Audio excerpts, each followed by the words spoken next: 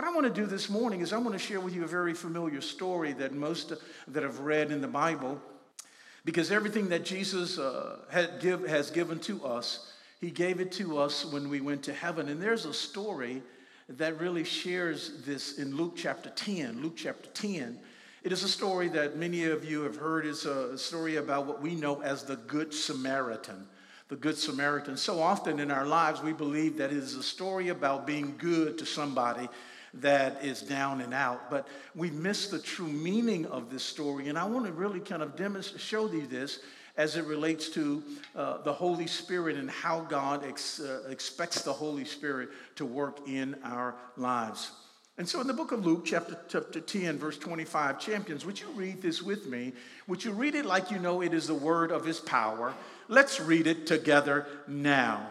And behold, a certain lawyer stood up and tested him, saying, Teacher, what shall I do to inherit eternal life? Now, isn't that interesting? Now, we can see here that this is someone who asked a question to test him. So his motives were not pure. He had an angle that he was working. But what's interesting, it's a lawyer asking him how to inherit something. Now, how many of you know that if anybody ought to know, it should be a lawyer? But notice this. He says, what must I do to inherit eternal life? And so he was trying to trick Jesus. And how many of you know that you don't do anything to inherit something? No. You either wait till somebody die, your mama and your daddy die, and you inherit all of their wealth. Somebody say, thank you, Lord. Or you wait until your grandmother or uncle or aunt or somebody you've been really good to. But that you inherit not because of something you've done, but you inherit because of relationship. But he said, what can I do to inherit? And so it's a trick question that he's asking him. And so often we read the Good Samaritan story, but we don't go back to the beginning and begin to look at this. But he says that, what should I do to inherit eternal life? And then in verse 26, let's read it through verse 29. Champions, let's read this together now. He said to him, what is written in the law? Now I love Jesus didn't answer his question. He asked him a question.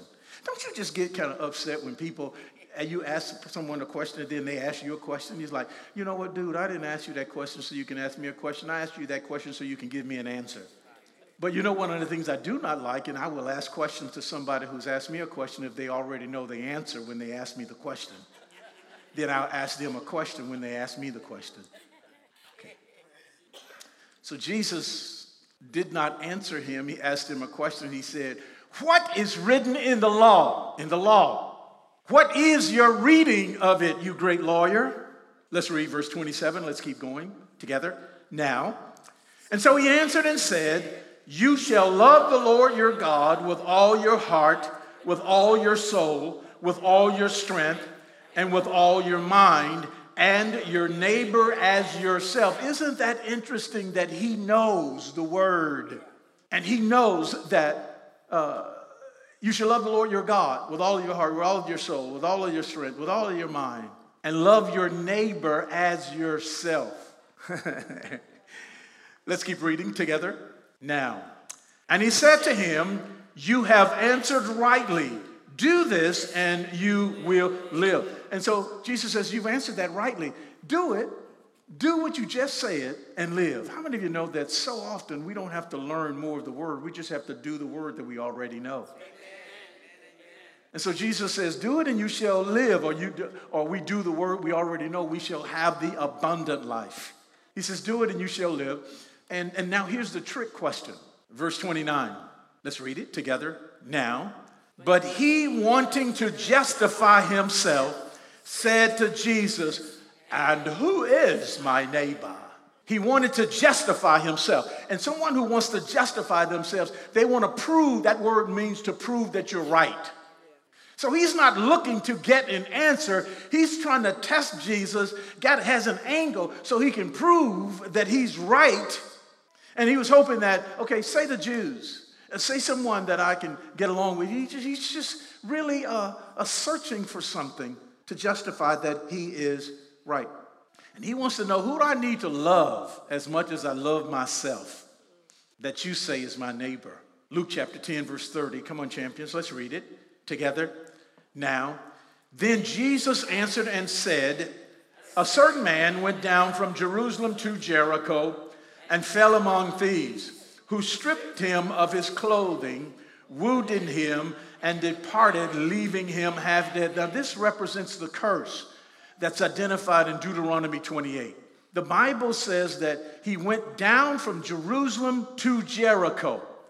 And when you go down from Jerusalem, when you leave Jerusalem, remember he says that I want you to go to Jerusalem. If you don't have the Spirit, if you don't have the power, then there are some things that will occur. And so I want you to see this. There are three things that happened to this man. Number one, they stripped him of his clothing, which was poverty.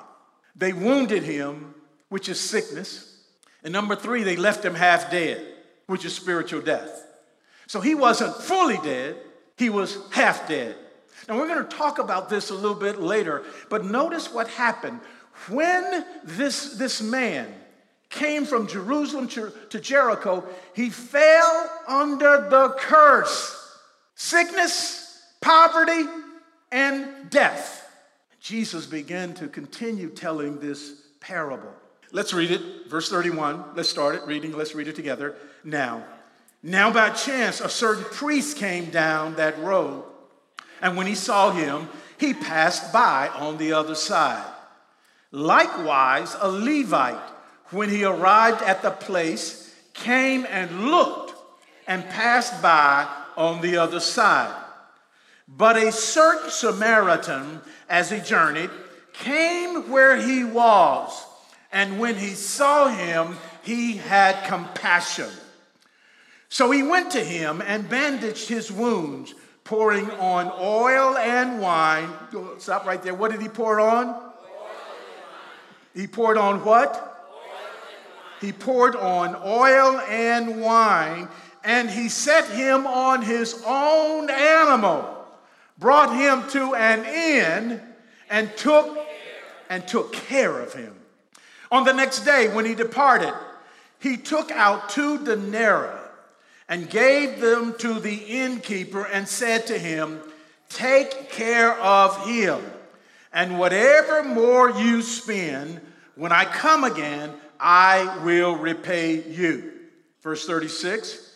Notice what Jesus tells this story, and Jesus says, so which of these 3 do you think was neighbor to him who fell among thieves? So often we're thinking about, wow, what we're supposed to do is help the one that's in the street. And this is the parable of Jesus' story. But that's not what he's talking about here. We should help those. We should give to others. We should give alms. But that's not what Jesus is talking about. Why? Because he's not talking about the man on the street. He says, which of the 3 that passed by is his neighbor? Not the man, but which of the 3 that passed by is your neighbor? And he said, this is what the lawyer said, and he who showed mercy on him. Then Jesus said to him, go and do likewise. Isn't that the same thing that he told him when he said, love the Lord your God with all your heart, with all your soul, with all your strength, all your mind, and love your neighbor as yourself? And he says, do that and you'll live.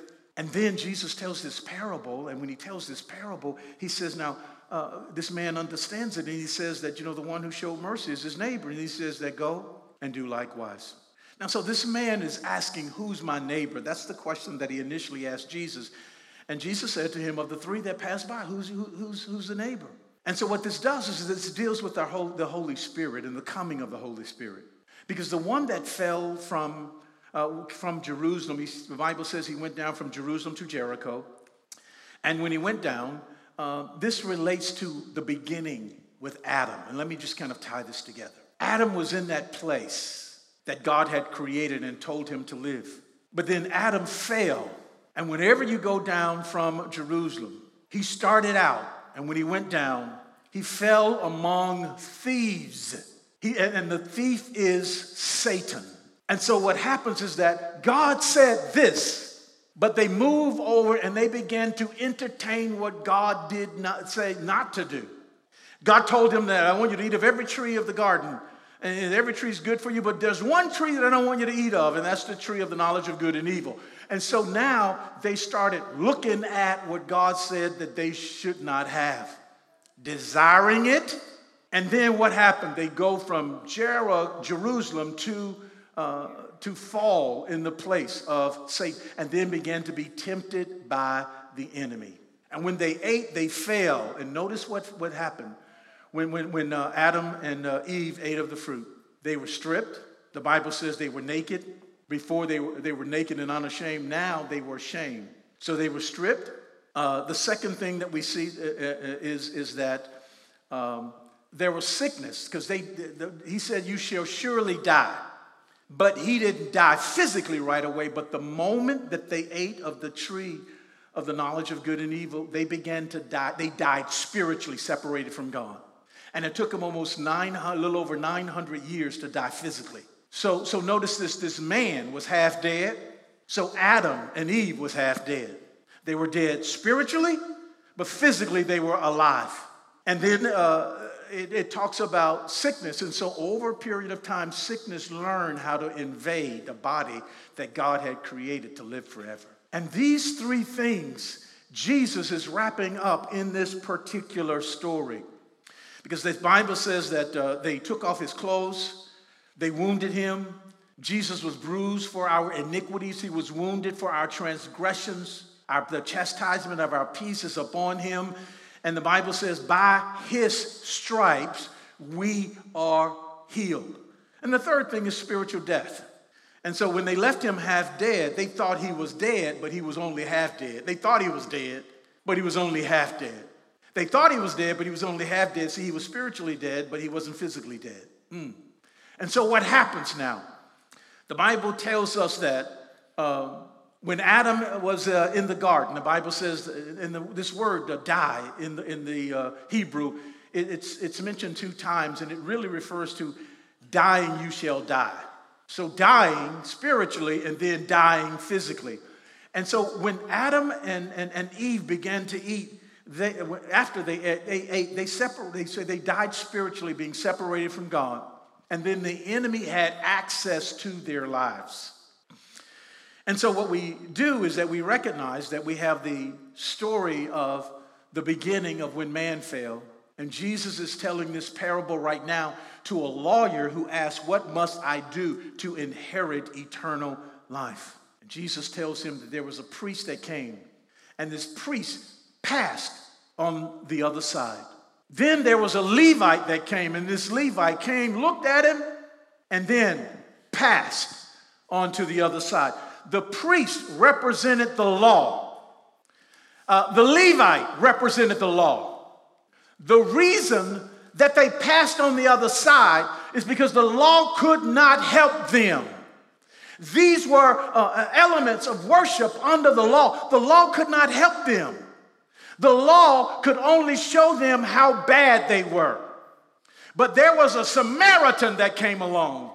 And when the Samaritan came along, the Samaritan looked at him, and then the Samaritan began to care for him or showed compassion toward him.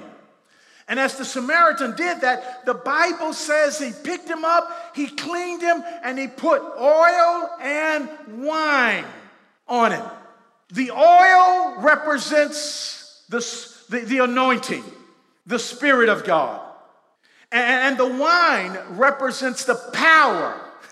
And it's referred to as the Holy Spirit. Notice what happened. God says that you cannot put new wine in old wineskins. Why? It's because if a wineskin has been used before and you just leave it out, it's going to get all cracked up. So what do? You rub the oil in it. And you reuse the wineskin, but only after you've treated it with the anointing. And God is showing us here what he does in our own lives. When we accept Jesus into our lives, the Holy Spirit comes. The anointing of God comes and began to massage people that have been stricken in poverty, in sickness, and half dead. And by that, Jesus, the Spirit of God, comes on the inside of us, and we become brand new creatures, and we have a brand new life. But then after that, the wine comes. The wine represents the baptism of the Holy Ghost, where the power of God comes on the inside of us. And when we walk in the Holy Spirit, then what that means is that we begin to pray. Or when we pray, we're not praying to the level of our own understanding. We're praying to the level of His understanding. It encourages us. It strengthens us. And God has given us an example of the type and shadow of the Old Testament, but the fullness of it in the New Covenant. So He says that He takes him to the end. Notice this. He picks him up. He's living under the curse. He rubs oil on him and wine, and he takes him to the end. And he takes him to the end. What does the end represent? The kingdom. It represents the church. And he tells the innkeeper, I want you to take care of him. And here's 2 denarii. In the Bible, 1 denarii represented a full day's pay. 2 denarii represented a 2 days of pay. Peter tells us that 1 day in the presence of God is like 1,000 years, 2,000 years. Jesus said that when I come back, that if I owe you anything else, that I will pay you. See, we are the innkeepers as well. The church, the kingdom is the inn. We are the innkeepers. And when we recognize that, what we see here is that Jesus asked him, so who is the neighbor? And you know what this man said? It's the one who showed mercy, the one who showed compassion upon him. You know what Jesus says? I'm the neighbor. I'm the one you love. I'm the one you love with all of your heart, with all of your soul, with all of your strength, with all of your mind. And when you love me, you love your neighbor. And when you love me, you love your neighbor, and the anointing flows and the power of the Spirit flows in your life. So we come to a place where we recognize that in the picture of the New Testament, when Jesus was being baptized, the Bible says that the Father, Son, and the Holy Spirit, the 3 Trinity, was in the same place at the same time for the first time in the New Testament. Jesus was being baptized by John the Baptist. The Father says, this is my beloved Son in whom I'm well pleased. So the Father is there. Then the Holy Spirit comes down, and it begins to dwell on him, to rest upon him. In the Old Testament, it would come upon them. They would do great feats, and it would go off of them. It will come upon them, and they'll do something great, and it will go off of them. But then under the New Covenant, it came and it dwelled on the inside of us.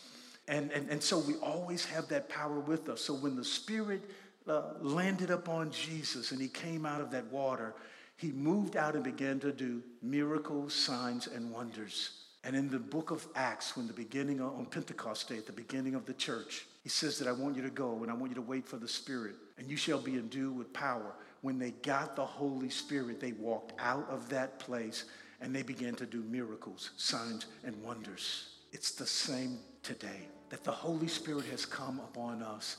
And God has not given you a spirit of fear, of timidity, but God expects you to operate in that same power, that same anointing, that same healing, that same working of miracles that the early church did in the book of Acts chapter 2. And then also that Jesus did when he walked into the earth in his ministry.